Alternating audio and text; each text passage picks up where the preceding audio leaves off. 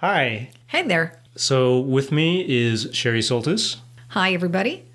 and she's running for a political position here in Central Texas. What are you running for? That's right. It's Travis County Commissioner in Precinct 3, and that is the last red seat that we are trying to flip to blue in Travis County. And we're very excited because the Republican incumbent just came out a few days ago and said he is not seeking re-election, and the deadline to file is tomorrow. So we have a really great chance to make history here and flip this seat to blue. So why do you want to do that? Well, it's just my way of trying to do a Hebrew phrase called tikkun olam, which is heal the world or repair the world. When I see people who are being treated unfairly, and when I see money rolling over people who don't have the means to compete or do battle with it, I want to step in and stand up for the little person or the disenfranchised person or the marginalized person, which includes the environment and animals and all of those things. So it's just like when you're driving and you might see a dog or a kitten on the side of the road, you just feel compelled to help. And that's why I'm running, because I tend to say the only thing worse than running is not running. So this is the way I address my unhappiness about the way I see things heading, is to take action. So remind me, what does the Travis County Commissioner do? Well, every county has 4 sections called precincts, and you have to run in the one where you live. So I live in Precinct 3. Every county is governed by 5 people, the 4 heads of the precincts, which are commissioners, and the county judge. They can't make laws, but they have a big budget that they administer. So it's like the nonprofit that I've run for 32 years. You prioritize a budget and you try to get as much done to make things as good as possible. The county, anything that ends in Travis County, like they run the jail, they pay for that.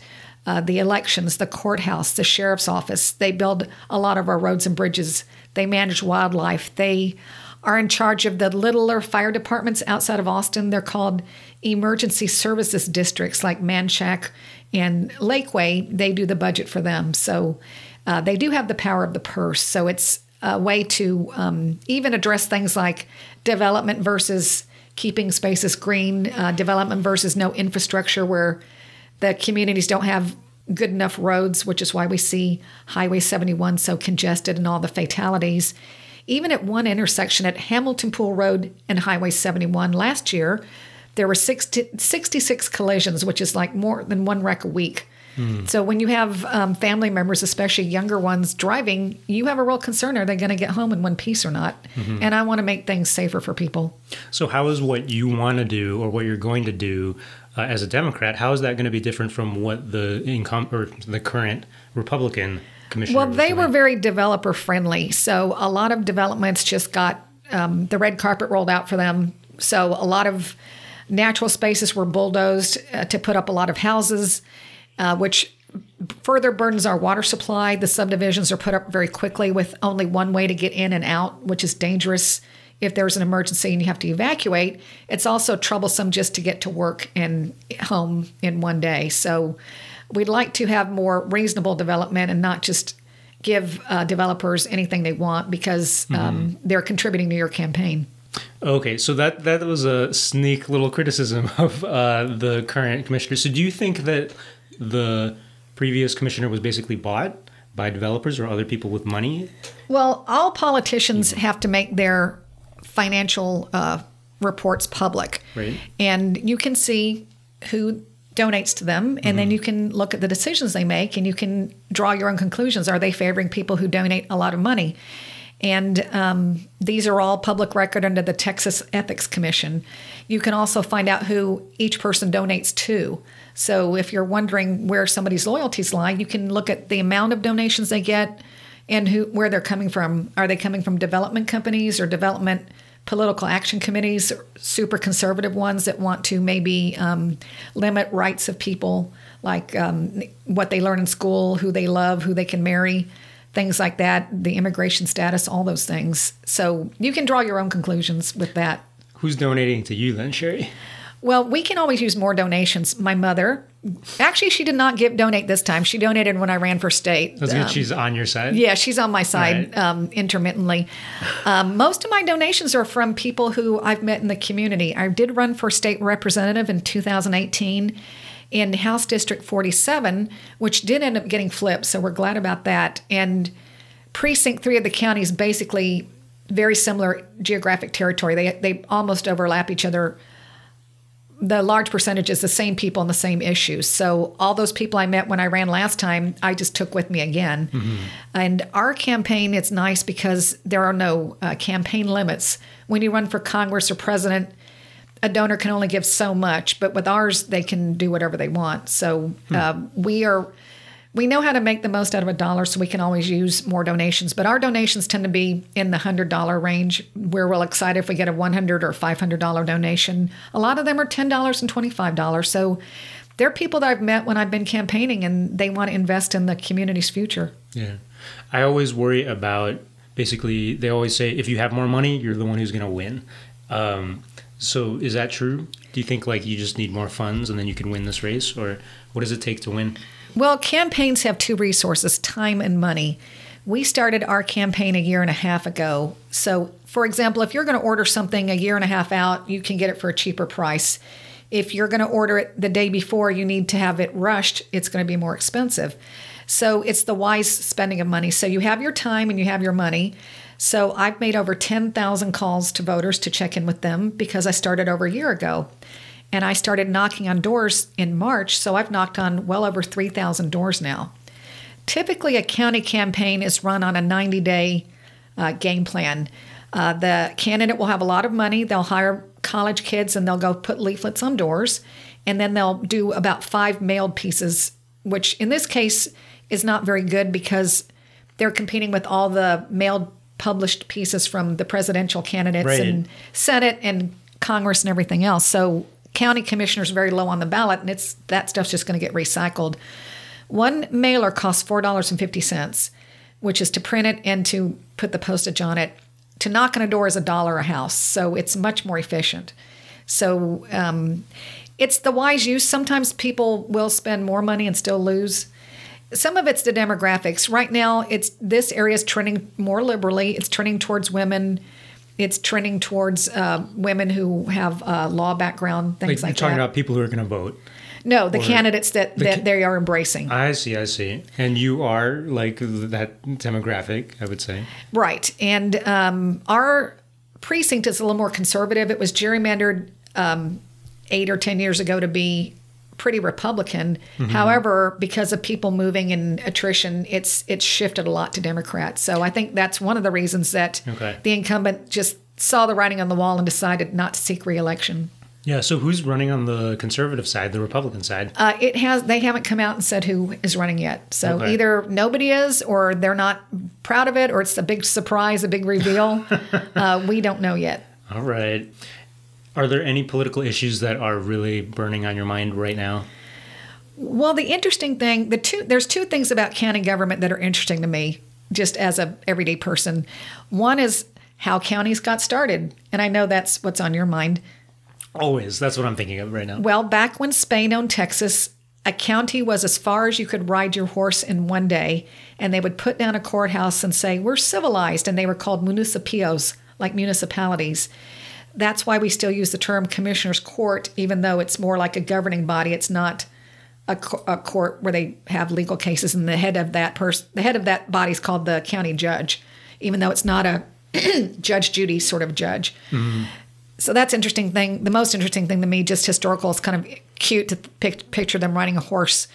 The second thing is there's only 5 people running the county, so the commissioner will do a lot in his or her precinct, but I will be 20% of the whole vote on countywide issues. So issues like food justice, sometimes called food deserts, criminal justice reform. We still don't have, just starting to look at maybe getting a public defender's office for adults, access to health care for underserved populations, addressing climate change. I'd like to convert all of our county vehicles to electric and get all of our county-owned buildings with solar panels and whatever the greenest of the green is. And also have that done for free by a company so we can be a model community and they can collect data and they can use that to sell the same package to other communities. And they're doing it all over the world. So I've been talking to several companies about that. People think of Tesla, but there are lots of other companies that do that. So that's real exciting. And And so you'd be working with your fellow county commissioners then, right, on stuff like that? Right. And the other thing counties do is they work at multiple levels of government. They, like, a county may be over more than one city. So Travis County includes Austin, part of Austin, no, all of Austin. And it also includes Lakeway, Bee Cave, Manchac, these littler municipalities, Westlake, but they tie them all together. They bridge them. They can also help bridge the cities to the state government and to the federal government. I've worked on legislation at the national level, which I'm doing now, state level for 23 years, city ordinances. And it's, if you just get people in a room and you get them all trying to solve a problem, you usually can find a way to figure it out if you are very, very inclusive. For example, criminal justice reform, the issue of should we have a public defender's office for adults? When I was studying it, the lawyers have one way of looking at it. The activists have another way of looking at it, and they don't always agree. But it's important to get people who were former defendants and their families at the table also, so it's not just a one-way discussion. When I went to a big symposium at Houston Tillotson University on food justice, and the term food desert, which is now called food justice, means you don't have easy access to healthy food. So people in those communities buy their food at the fast food dollar menu or at a gas station. The U.S. Department of Agriculture has a search engine, and if you type in Travis County, Texas, everything east of I-35 lights up as a food desert. And when I'm on that side of town, I do notice, I don't see grocery stores. I just see Popeyes. And when children are fed food that's not nutritious and they don't have access to health care, preventative health care, because they've closed down those clinics, they are not going to do as well in school. They might act up in school. And we know statistically children of color are punished more harshly. Then they end up in juvenile detention center, which is run by Southwest Key that our county contracts with, which I think is something we really need to take a good look at. And that's a polite way of saying we should not be doing that, because that Southwest Key runs the child internment camps in Tornillo.